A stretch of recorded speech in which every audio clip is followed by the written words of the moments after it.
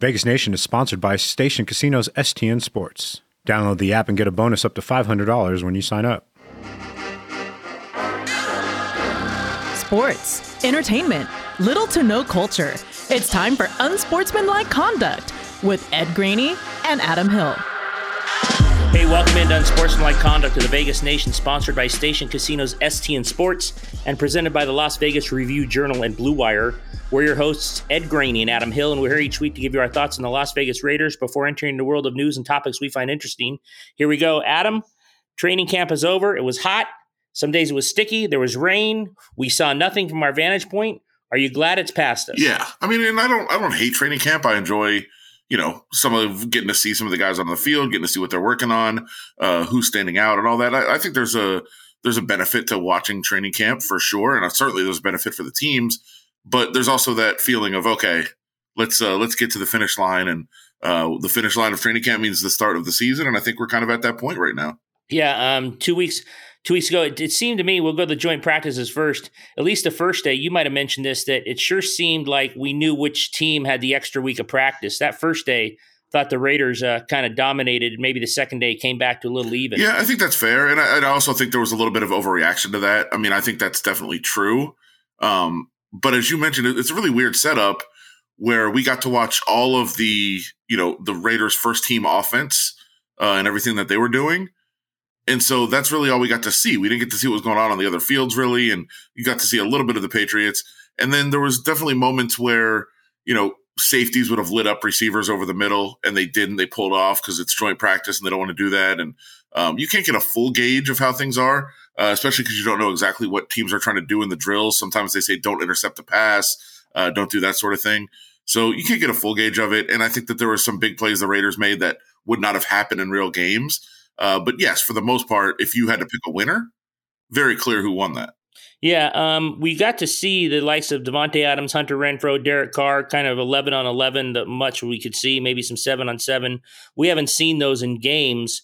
Did you walk away more impressed than you thought you would with kind of the offensive firepower? No. I mean, like we all know Davante Adams is Davante Adams. He's, probably the best receiver in the NFL right now, maybe the best really to ever play. I know, that's sacrilege to people in the old school that, loved Jerry Rice and guys like that. But, Randy Moss was a unicorn in what he did. But, athletes evolve and, people evolve. And I think we have the most athletic players we've ever had in the history of the world right now. And Davante Adams is the best right now. So he may be one of the best in terms of especially creating space, getting open, his hands. And we saw all that on display for sure. And then we also know what that's going to do to other guys. We know what that's going to do to, Hunter Renfrow to be free on the field and be single covered, and good luck single covering Hunter Renfrow. So yes, you right. know what they have, and you know what they have in terms of kind of running backs out of the backfield and what they can bring to the passing game. So you see it, and you appreciate it, and you understand it, and you see it more on display there than you did during training camp. But I think we knew what the Raiders had in terms of firepower, and we saw it. Yeah, you wrote about this morning. We're taping this on Thursday. The Raiders play New England tomorrow night on Friday night at Allegiant Stadium, 5:15 p.m. kickoff. You wrote about today with Darren Waller and Coach Josh McDaniels saying he's not overly concerned about what's going on with him, wouldn't give a timetable, wouldn't kind of commit that he would be ready for the season opener against the Chargers. Practiced one day, didn't come back, obviously was not at the joint practices. Have you changed your mind on all, whether it's injury or whether this has anything contractual? I thought it was weird that it would be contractual, given the guy actually came out for a day of practice. Had he not come out for a practice, I'm not so sure I would have thought that, but he actually did come out for a day. When was that practice, Ed? Was it right after all the speculation about what was going on? Maybe right after he attended the Aces game when the Raiders the had next game. practice. He was there. It's funny. Look, coincidence? I think in my mind, I certainly haven't ruled out the fact that it's both. And what I mean by that is Darren Waller, obviously underpaid. I don't think anybody's going to disagree with that. He makes far below market value, and we've seen, tight end salary skyrocket, and he has not been there. He signed his deal too early to be a part of this kind of wave. So he's underpaid, and there's no doubt about that. But the key part of his contract isn't even salary. It's the fact that there's zero guaranteed money left. There's nothing guaranteed on his contract. He could be released tomorrow and not get paid anything.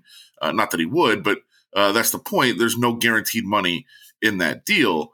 And that is a big issue right now. So, if I'm Darren Waller and his team, first of all, as I said, I would have not participated in camp. I would have shown up and done the now famous hold in, where you just come to camp, you show up, but you don't actually take the field to practice and risk injury because you can't hold out anymore.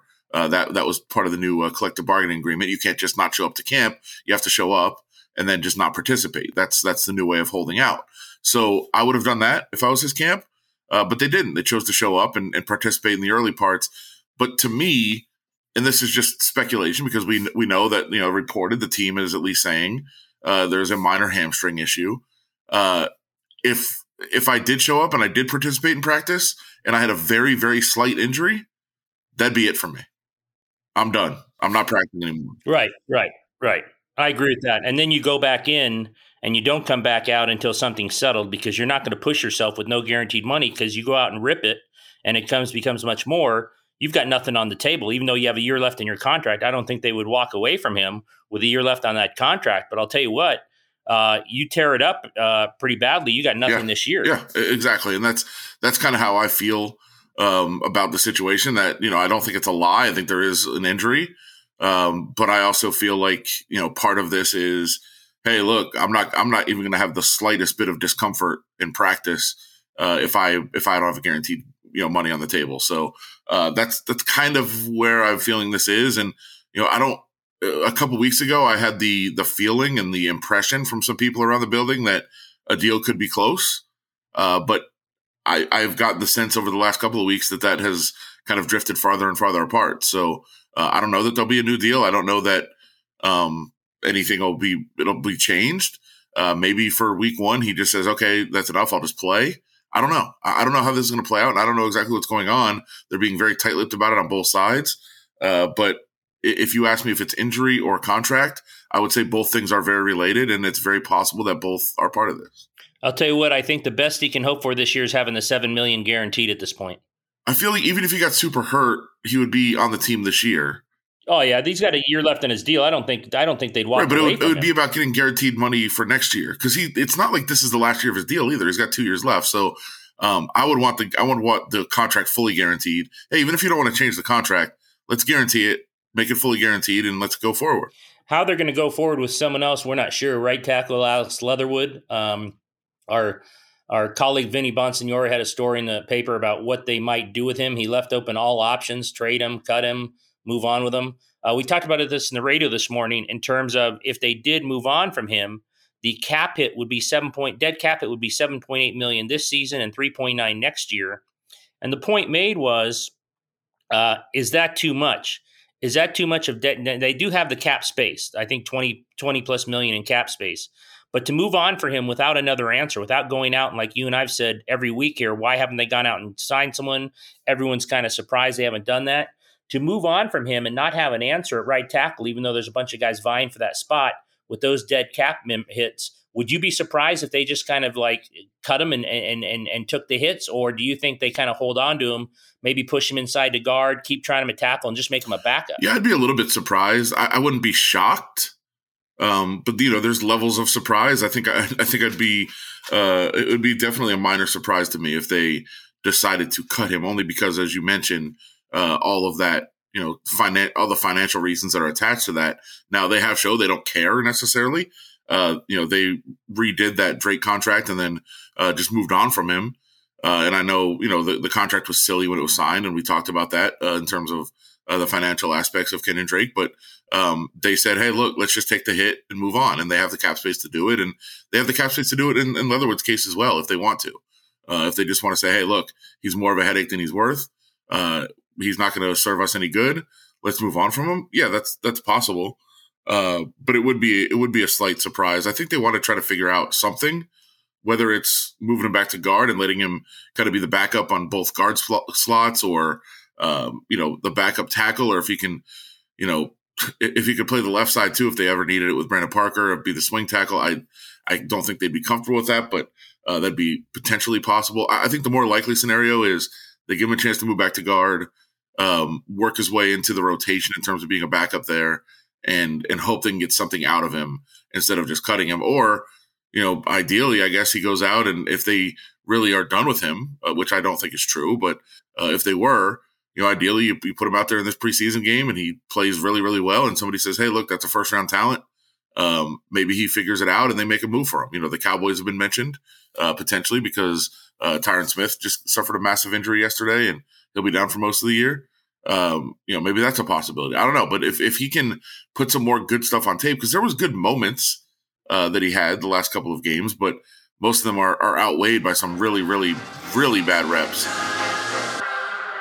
Vegas, get in on the sports betting action and get on the STN Sports app. With 14 convenient sign-up locations across town at Station Casinos, Wildfire, and El Cortez, you're only a few minutes away from getting started, no matter where you are in town. With a huge menu of betting options and points back on your bets, STN Sports is the strongest betting app out there. So sign up today for STN Sports and earn up to $500 on your first deposit. Boy, do you really think there'd be trade value on him right now? Even like if someone said give you a seventh conditional, depending on how much he plays or whatever the condition would be. Let me ask you this: knowing what you know now, without even anything more on tape, just what you've seen, and someone said, "We'll give him to you for a conditional seventh rounder," would you do the deal? I mean, I probably wouldn't, but I think maybe the Raiders would. I don't know that for sure. It depends on what level they've reached with him. I mean, it's clear that they don't see him as a starter this year. He really hasn't been in that mix at all for a couple weeks. Do they think he's redeemable? I think I go back to what Josh McDaniels was talking about yesterday at camp. Again, that was Wednesday at before practice. And one of the things he said, and I think he was trying to send a message to not only us and the media and the fans, but also to the players of, a lot of times you've seen these guys fail and you're pointing it out and saying, hey, look, that guy failed at this. And what Josh McDaniels said was, oftentimes we're putting players in position to fail intentionally during training camp. Obviously not during a game, but during training camp, during practice, during preseason games, we're trying to make them fail because we want to see where the breakdowns are, where we can correct them. And is a breakdown or a failure on the player's part, is that just something he'll never be able to do and never be able to figure out?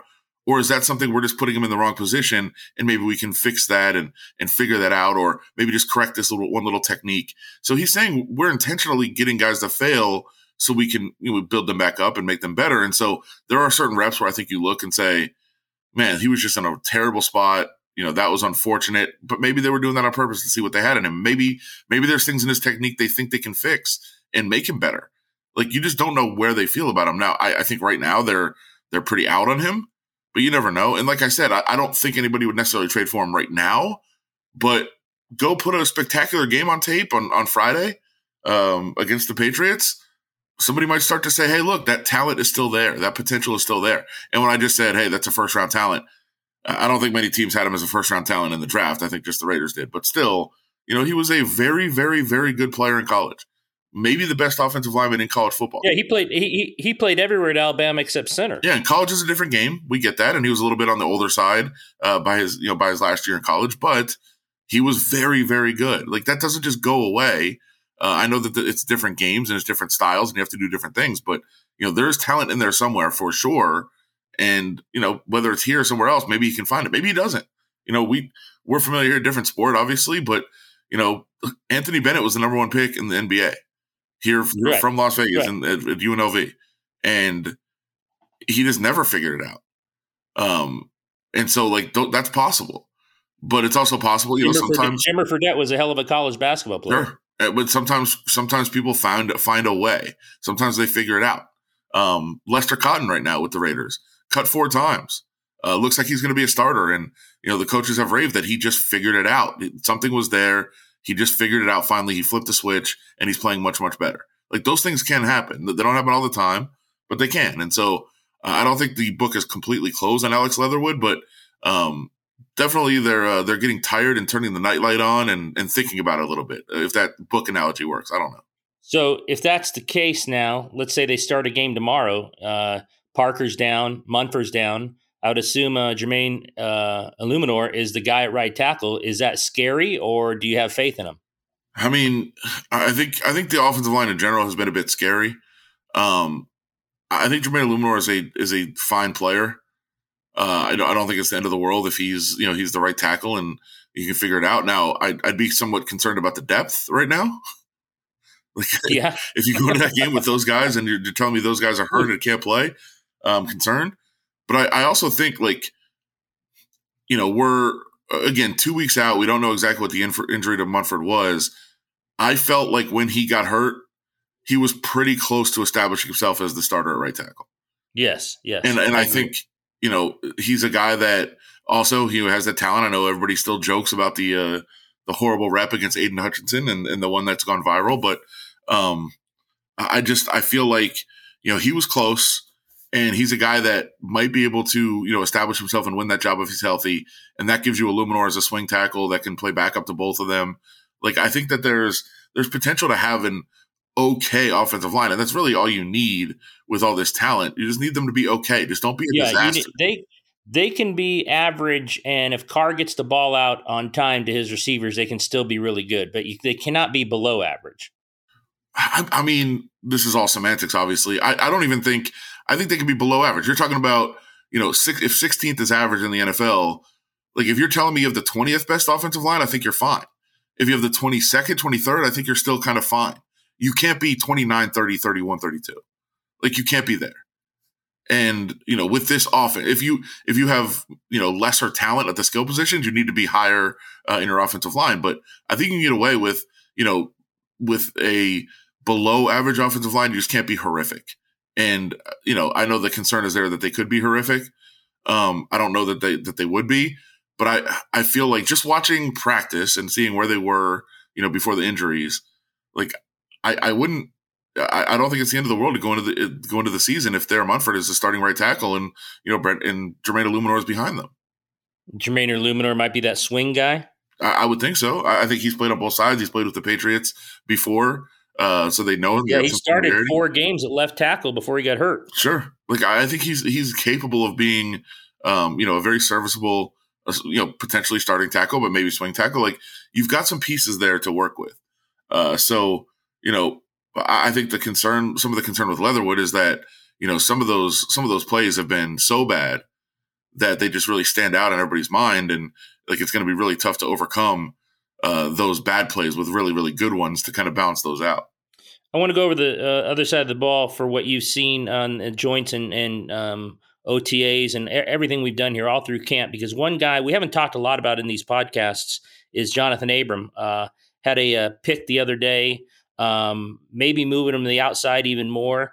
Have we overshot John Abram, or does he still have the weaknesses we think he did? Or do you think he's actually been one of these guys, like you said about Leatherwood, he might find it and might improve enough? He might. I mean, I still have, huge concerns for him in coverage. I think that pick was, again, we're kind of blocked from what's going on, but it looked like it was just a really bad throw. And it wasn't Mac Jones that threw it. It was one of the backups for the Patriots. So I know some people got very excited about it. I was watching the play and said, he was in the right place. The ball found him. He caught it, returned it. Great job. But it wasn't like some brilliant play that he made necessarily. He just did what he was supposed to do, and I think that's important to just play your role. And if you're in the right place at the right time, the ball will find you, and plays will find you, and that's kind of what he did. But I don't know exactly what his role is going to be in this defense. Obviously, Gus Bradley last year was able to find a good role for him where he didn't have to do a whole lot of coverage, and that's really what his weakness has been. But if he's a box safety that can just go find the ball and make hits, like that's what he can do, and that's what he can do well, and fire up his team and be an emotional type leader out on the field. Like, that's what you want from him, and I think that there's a way to find that. I don't know that he's an every down safety for this team. I don't know that he's going to be out there 80-90% of the plays. I think a lesser role but a more specified role would be very beneficial to him. And I think that they're trying to find that for him, because I think they really believe in Trayvon Merrick for sure. Daron Harmon, older, definitely, but absolutely has the trust of the staff. And I think you might see them in more prominent roles, and Jonathan Abram just as a guy that they can use to just, hey, go out there and make a play. And I think that's what he can do well. And that's what, that's where he brings your team energy. And I think that would be a great role for him. All right, then we said it again tomorrow night. It ends mercifully against the Patriots. It's over, 4 games. It's been a long camp. Camp is over. Then 2 weeks after that, they'll open at the Chargers. Raiders, Patriots tomorrow night on Friday night. Like I said, we're recording this on Thursday, so you get that game tomorrow night. Look for all our coverage at VegasNation.com and the Review Journal. Anything on Netflix this week? We talked about Manti Te'o last week. Anything on Netflix you've happened to scour across? Yeah, I can't remember the name of it, but it's I think Keep Sweet, Pray and Obey is the name of the documentary. It's about the fundamentalist sect of the LDS Church. And actually for those here in Las Vegas, it's a fairly local story because it's right up the road. It's on the basically they set up this this society up at like the Nevada, Arizona, Utah border. And just, Warren Jeffs obviously is he was on the FBI's top 10 most wanted list at one point. They caught him.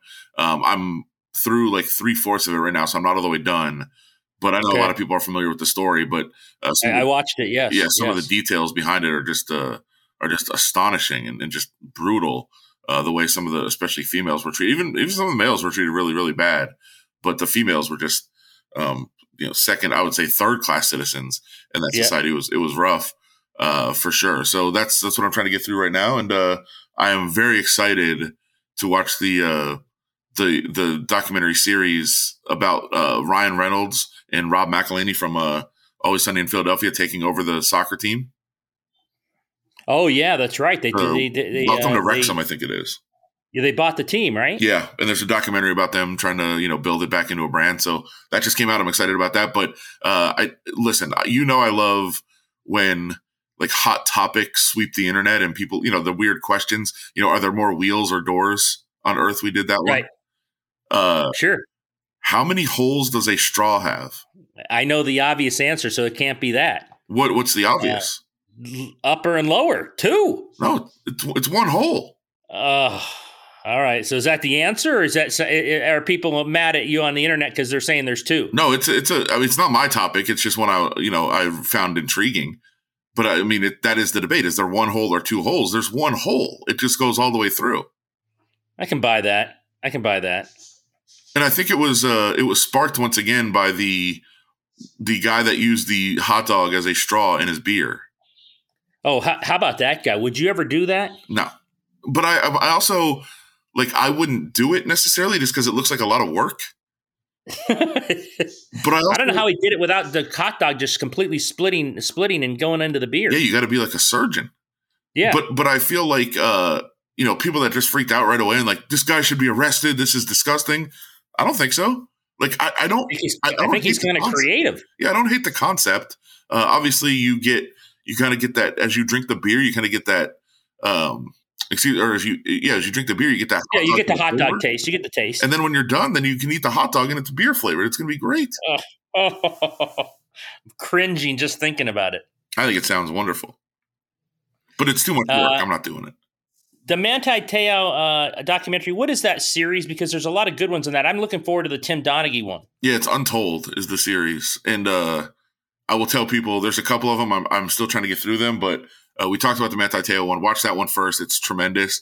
The Mouse at the Palace one was okay. It wasn't as good as I. Yeah, I've seen documentaries on that. I don't know if I'd be too jacked up about that. Yeah. I don't know how much different this could be from the ones we've seen. Yeah, but the one that I thought was my favorite, the one that I loved, that was just absolutely enthralling to me was on the Mafia hockey team.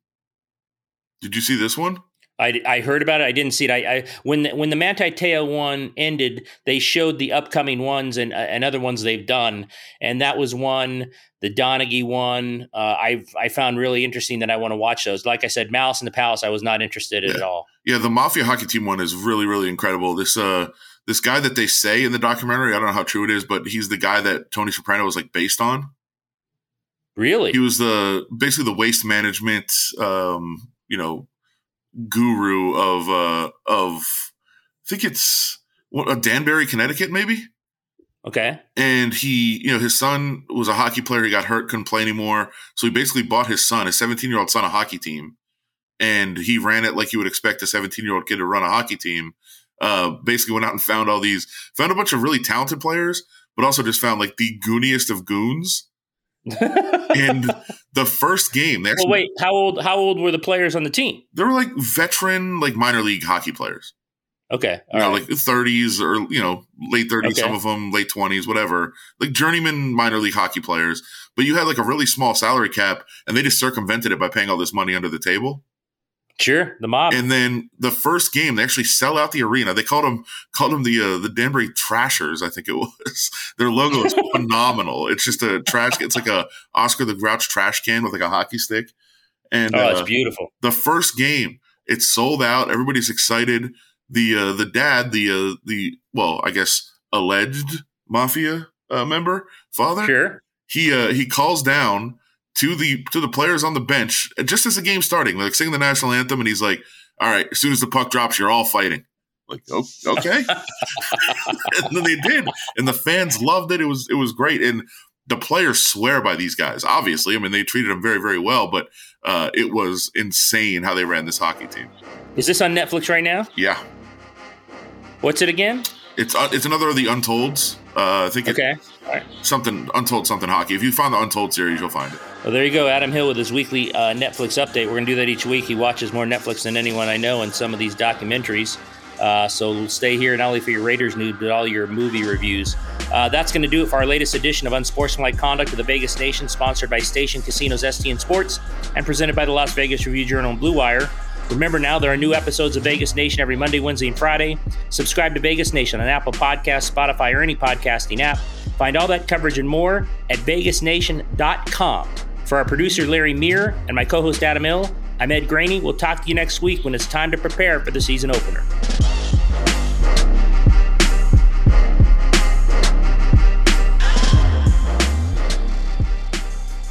Vegas, get in on the sports betting action and get on the STN Sports app. With 14 convenient sign-up locations across town at Station Casinos, Wildfire, and El Cortez, you're only a few minutes away from getting started, no matter where you are in town. With a huge menu of betting options and points back on your bets, STN Sports is the strongest betting app out there. So sign up today for STN Sports and earn up to $500 on your first deposit.